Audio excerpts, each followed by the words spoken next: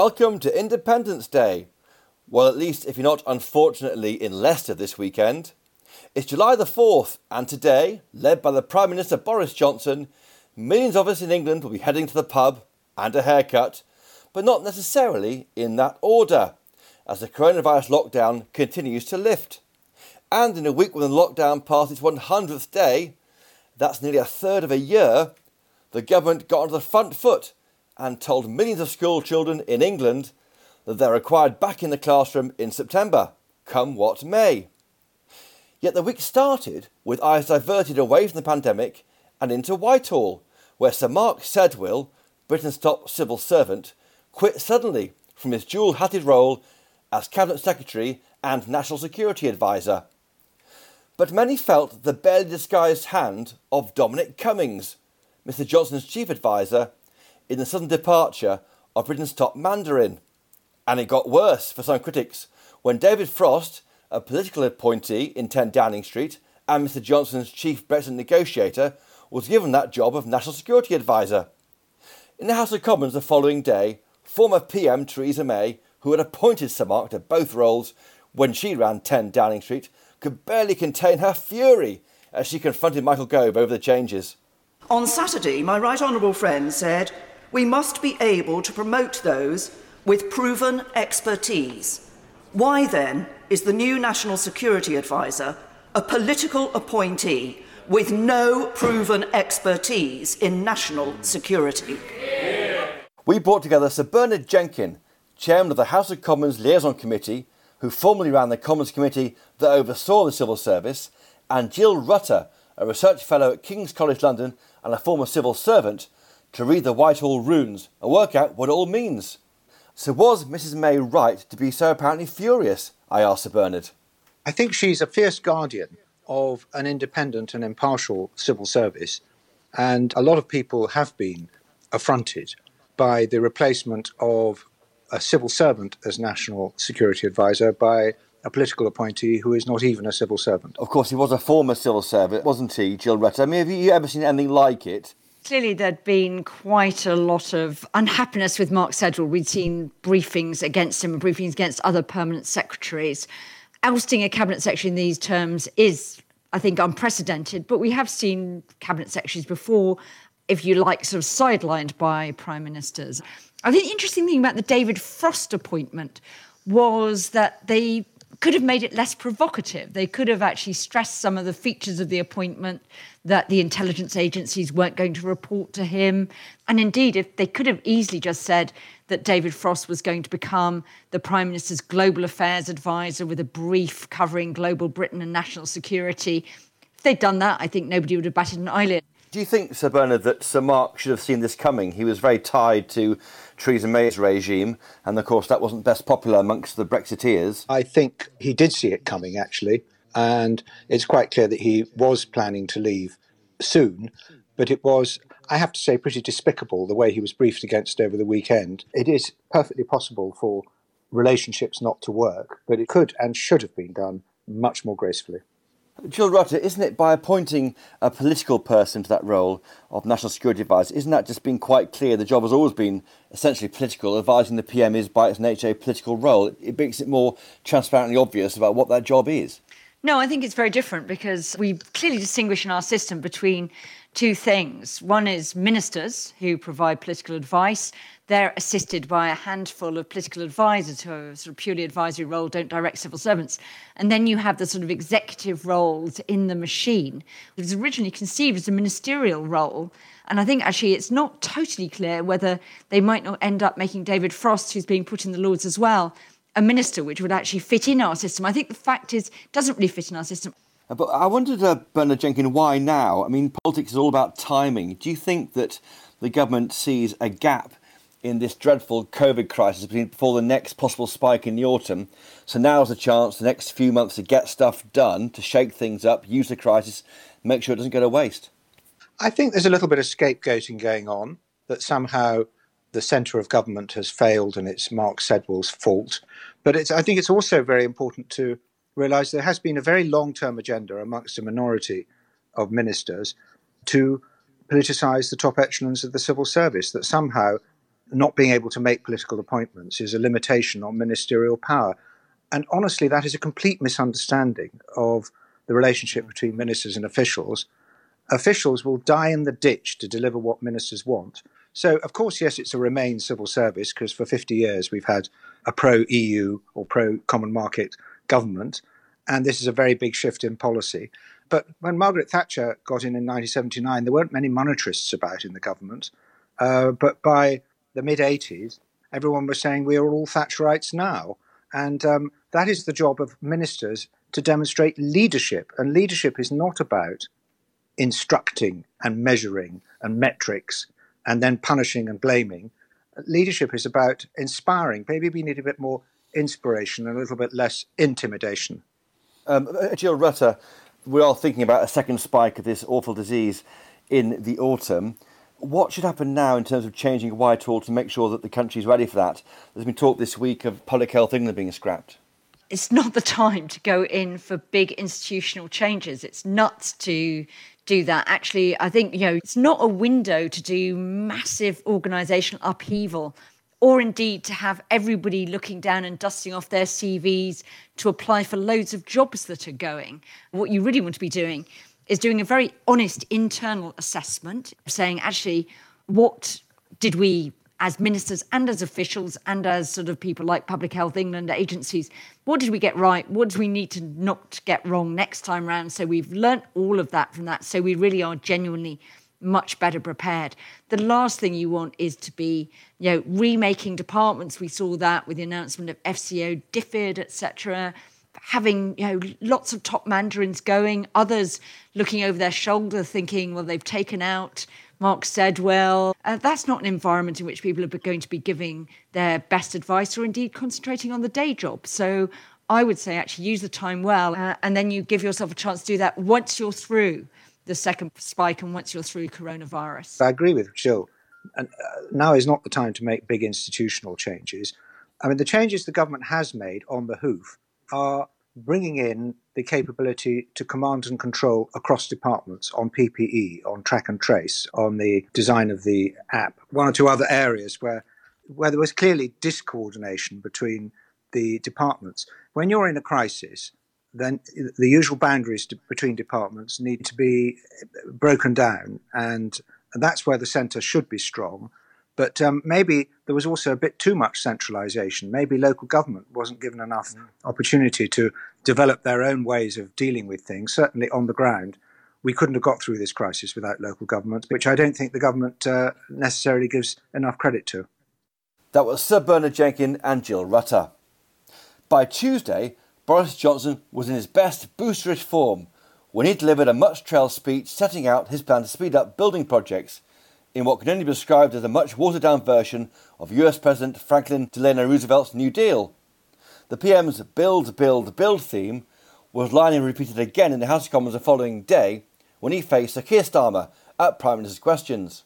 We're proceeding with the New Deal, the fair deal for the British people, which will be not just massive investment in our National Health Service, £34 billion in our NHS, £14 billion more into our schools, but an investment in infrastructure going up to £100 billion. That we are going to build, and deliver jobs for the people of this country. But while the Prime Minister's speech gets a broad outline, we've got to wait till next week to hear the full details from Chancellor Rishi Sunak when he sets out his thinking on what fiscal levers he'll be pulling to help Britain out of this COVID crisis. So who better to reflect on Boris Johnson's speech and to understand the options over to Mr Sunak than Lord Lamont of Lerwick, who, as Norman Lamont, was a senior minister in Margaret Thatcher's government in the 80s and was Chancellor in John Major's government in the early 1990s. I began by asking him what he thought of Mr Johnson's speech. Well, I think it was a bit of a holding speech, but he wanted to signal the general direction of travel. We all know that he's very committed to infrastructure. It's quite true that some of the money, some of the schemes had been announced already. That's not really the point. I think he was just indicating that in order to counteract the downturn, one part of the government's response is going to be infrastructure and building Of course, there are other things that follow from building. You've got to have the apprenticeships, you've got to have the training, you've got to ease the planning situation as well. But those were his priorities. Do you think we know any more about what Johnsonianism is? Is it quite a state interventionist government, do you think? Well, I hope it's not going to be state interventionist, and I don't think what he said means that it has to be. Building infrastructure doesn't mean that you're going to have more state ownership or indeed more of the state directing things.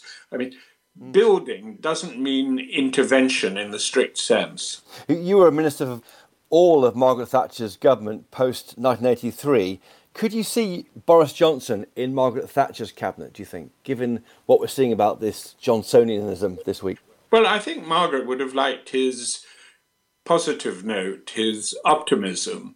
A lot of people say, oh, the fact that the government is going to borrow more money is very un-Thatcherite. But you can't ignore the fact that interest rates are extraordinarily low and in some cases negative. Governments are actually being paid to borrow. So, given that we have this extraordinary crisis, it is an extraordinary emergency. The Thatcher doctrines are not all of them the right ones. There has to be a slightly different approach. But where I think we do need a Thatcherite Reagan approach is I think the recovery must be, and this should be emphasised at some point by the Prime Minister, the recovery has to be led by the private sector, because it is the private sector ultimately that generates the wealth. So, Lord Lamont, this week has been punctuated by almost daily job loss announcements, mainly in the retail sector, but some in manufacturing too. How worried are you that we're facing 1980s levels of unemployment when it hit 3 million in the mid part of that decade? Well, I'm extremely worried about it. As you say, there have been a lot of announcements. And, of course, we know that the furlough scheme, in which about 40% of the private sector labour force is covered by it, is going to be tapered and then eventually withdrawn at the end of October. So I am extremely worried. Of course, you get conflicting accounts. Andy Haldane, the chief economist at the Bank of England, thinks that the recovery will be faster than had previously been forecast. I'm sceptical about that. And I think what is important when Mr. Sunak speaks next week is that we don't just talk about build, build, build. That is very important. It's a positive aspect. But of course, building infrastructure doesn't create jobs immediately. And I think we've got to look at ways in which we save the help to support the jobs of existing businesses, not just concentrate on new businesses, existing businesses. Because remember, businesses that are under threat are not culpable. It's not their fault. It's not their inefficiency that has caused them to be in difficulty. It's because of the measures that the government itself has imposed on companies that has forced them to borrow, forced them to lose orders. So it'd be right that we take measures to support existing businesses. And, I would look particularly at the cost of employing people, national insurance, that sort of thing. You mentioned there Andy Haldane.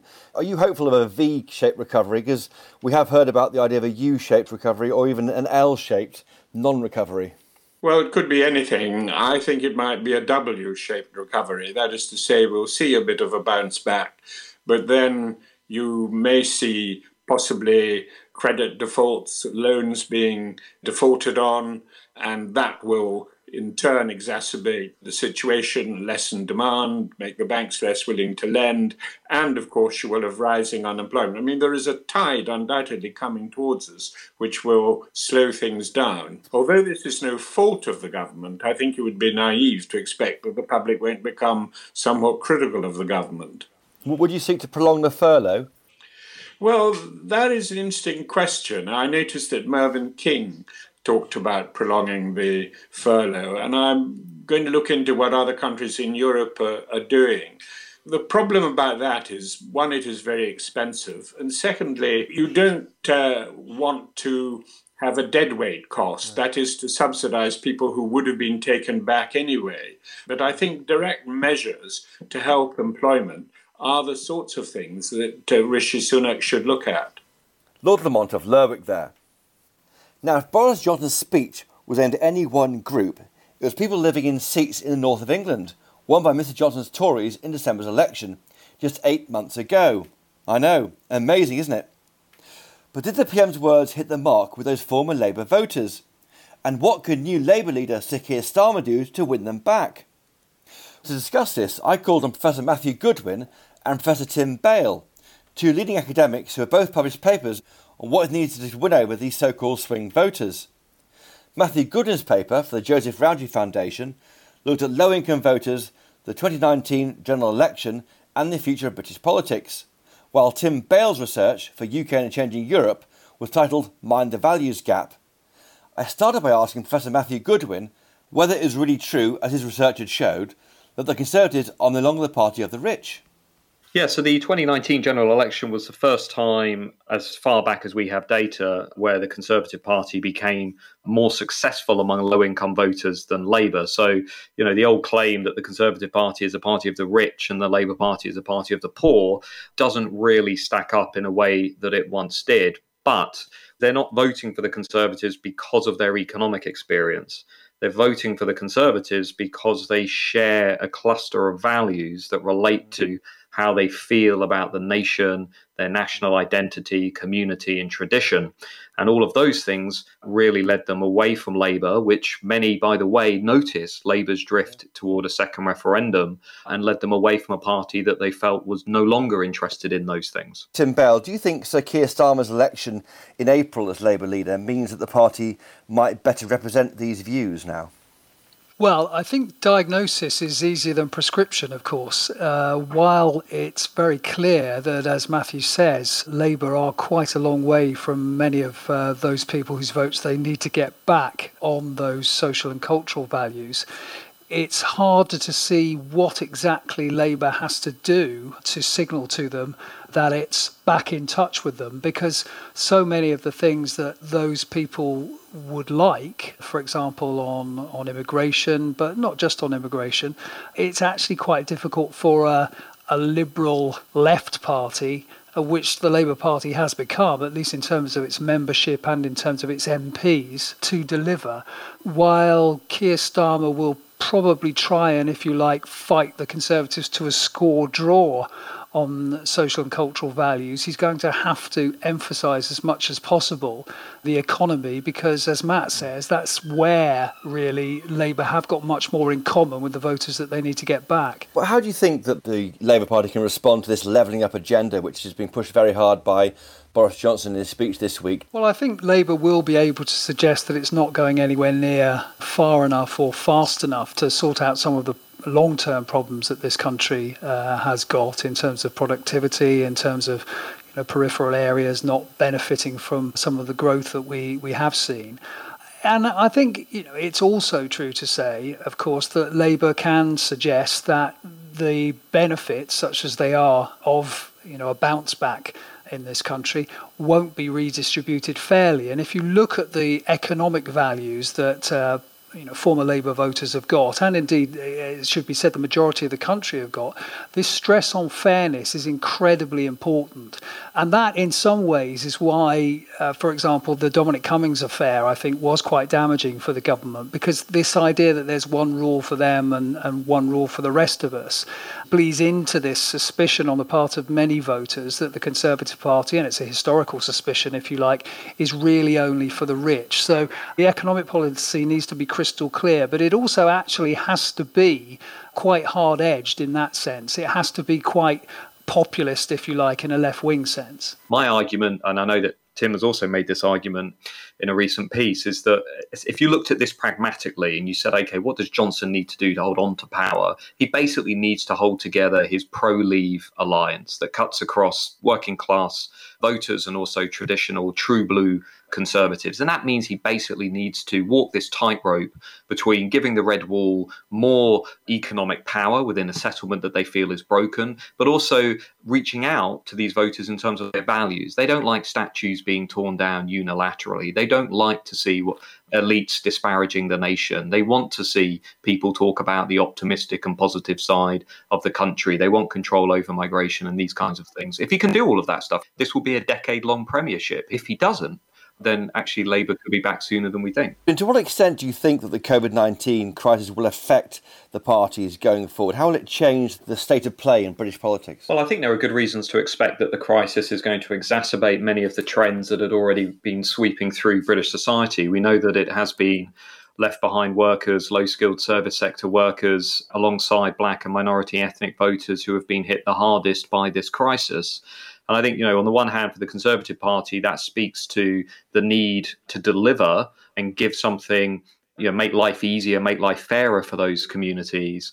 At the same time, for the Labour Party, I think, that any big new seismic crisis really calls for competent leadership. And for the Labour Party now, they have to try and project that competency to lead voters away from the Corbyn era. Tim Bale? I think there definitely is an opportunity there for the Labour Party. I think while values have obviously been incredibly important in the last couple of elections, and particularly in 2019, I think if the economy becomes the absolute number one issue, and we go back to bread and butter issues, if you like, about the provision of public services, jobs, etc., then I think that gives the Labour Party an advantage over the Conservative Party, particularly if it looks as if the Conservative Party isn't going to handle the economic fallout from the COVID-19 crisis as well as most voters will be hoping it can. Tim Bale and Matthew Goodwin there. Now, plenty of us will feel we've all put on a few pounds during this long lockdown, and Boris Johnson is no different. To the extent that, to prove he was, in his words, as fit as a butcher's dog, he started doing press-ups during an interview last weekend with the Mail on Sunday. That prompted Labour leader Sir Keir Starmer to challenge Mr Johnson to 50 of them. A bit desperate, perhaps? Well, it certainly appeared so, and it took Scottish First Minister Nicola Sturgeon to deliver what can only be described as a metaphorical eye roll on social media to put those two men in their place. But there's no question that tackling obesity and promoting exercise is the next big challenge for the government as the UK prepares to emerge from this pandemic. And who better to discuss this than Baroness Burton, who, as Gavy Burton, was a press advisor for David Cameron in 10 Downing Street, and political journalist and former lobby chairman Emily Ashton. I started by asking Gavy Burton if she felt these men were being, well, a bit silly, frankly. So let's sort of think in a parallel universe. If Theresa May had still been Prime Minister and let's say Harriet Harman had been leader of the opposition and they challenged each other to an arm wrestle at PMQs, people would think it was completely incredible. So it's a bit of harmless fun, but it is pretty juvenile. Why do you think male politicians have to do this? I mean, is it that if you're a bloke, you've got to be very fit? Is that what's going on here, Emily Ashton? I don't know if we should look at it that deeply, to be honest. I think Boris Johnson likes to do these ridiculous, silly photo ops. He loves being a bit of a buffoon. It doesn't really matter that he doesn't look like Daniel Craig. That's the whole point. He hopes that people will look at him and say, oh, what is he like, Boris Johnson? I don't think this is like a serious show of strength, like Vladimir Putin getting on his horse without a shirt. He knows he looks ridiculous. And that's what he's trying to do, I think. Probably since sort of Celtic tribes were ruling the land, there's been this fear of showing any kind of weakness in a leader, and particularly physical weakness, and I don't think that's ever going to change. But I think it puts a huge pressure on prime ministers and politicians to always look like they're absolutely on top of their game, and for them to never take a break and say, actually, I need to look after myself a bit more. So I think they need to watch that. Yes, I was going to ask you that, because when you were in Number 10, you worked with David Cameron from about 2006 to 2016 as his head of press and into director of communications and everything else in Number 10. Did he have a problem getting exercise? Is it quite hard being in that gilded cage? Well, I think it is, because you've got to remember that you're not... it's perfectly possible to be fit and healthy as a Prime Minister, plenty are, but you are not leading a normal life. I mean, for a start, you're driven everywhere. You live above the shop, so there's no opportunity to walk to work. And as soon as you do put your foot out of Number 10, you're in the public glare. So, you've got to be really disciplined and determined to want to keep fitness into your schedule, because obviously the block in your diary that says Prime Minister's jog very often becomes a sort of low-hanging fruit or code for this is where we put, the meeting with angry backbenchers that day. And you have to really sort of kick back and say, no, this is sacrosanct and, it's as important as a slot for a global leader. But that in reality is quite difficult to maintain. You'll know all about David Cameron and his wild swimming, but I do know that for a fact that he would regularly spot a lake and then pull over and order all of his team into the water. I know. Well, actually, you talk about machismo. So when he first became Prime Minister, we went to I think it was the G8 in Canada, and he went for one of these wild swims. I certainly didn't go in, I can tell you. And then the next day, the word got out that this, young upstart, this new leader had gone for a wild swim. And then the next day, of course, Berlusconi was sort of there in his Speedos, kind of trying to outdo him. We saw at the weekend, last weekend, Emily Ashton, didn't we? Tony Blair admitted he'd done no housework for over 2 decades. What do you make of that? I mean, do we get these kind of spoilt leaders who don't really do any extra hard work anymore in the House? Well, I think it kind of ties into what we were talking about with the Boris Johnson press-ups and all these things. Ties into what is a real man. And, Tony Blair saying in, I think it was the Sunday Times, wasn't it, talking about housework and how he hasn't really lifted a finger since 1997, hasn't driven a car, hasn't done a load of washing. Him. I know. Hasn't cooked a meal. And I think you just think, would a woman be able to get away with that to the same extent that a man does? It read very badly to me, that kind of interview. Boris Johnson, when he was going for Tory leader last year, talked about attacking the continued creep of the nanny state. Do you think we're going to see a review of sin taxes, or in fact more taxes on sugar? There was a serious point here. He's worried about weight, isn't he? Emily Ashton. Yeah, so Boris Johnson said, he's about to outline plans to tackle obesity over the next couple of weeks, I think. And, we're looking at kind of exercise schemes for the whole family, maybe banning these buy one, get one free deals, unlimited refills on this junk food. But I think it's the coronavirus that has really moved things on even more. And you've seen that the Prime Minister, he was in intensive care himself. He's acknowledged that his own weight has fluctuated over the years. And I think he's on a new slimming regime now. But I think it's interesting how it kind of appears to go against Boris Johnson's libertarian instincts. If you told Johnson a few years ago, hey, look, when you're Prime Minister, you're going to order people to stay at home, you're going to use taxpayers' money to pay people's wages, and you're going to ban them from eating too much junk food, I don't think he would have believed you, But I think coronavirus has kind of forced him to see the world a bit more differently. I think Boris Johnson has actually got a golden opportunity here, because it's all about cut through, and it's all about trying to get people to hear what you're saying. And obviously legislation is only part of that, but it can sometimes sort of fire the starting gun for a wholesale kind of change in attitude. And as Emily says, combined with the impact that we now know that being obese can have on how you recover from coronavirus, I think that many people will sit up and change their lifestyle. So he should double down on this agenda, if you ask me. We are in exceptional circumstances, and we must try and take opportunities and good things from what is really quite a dark time at the moment. Gabby Burton and Emily Ashton there. Well, it's nearly lunchtime, and Independence Day has only just begun. I'm off for a wild swim. I might even bump into David Cameron now he's got more time on his hands. The Week in Westminster will be back next Saturday, when taking you through the events of the week and reaction to Rishi Sunak's fiscal plans for the post-COVID economy will be Pippa Creer of the Daily Mirror.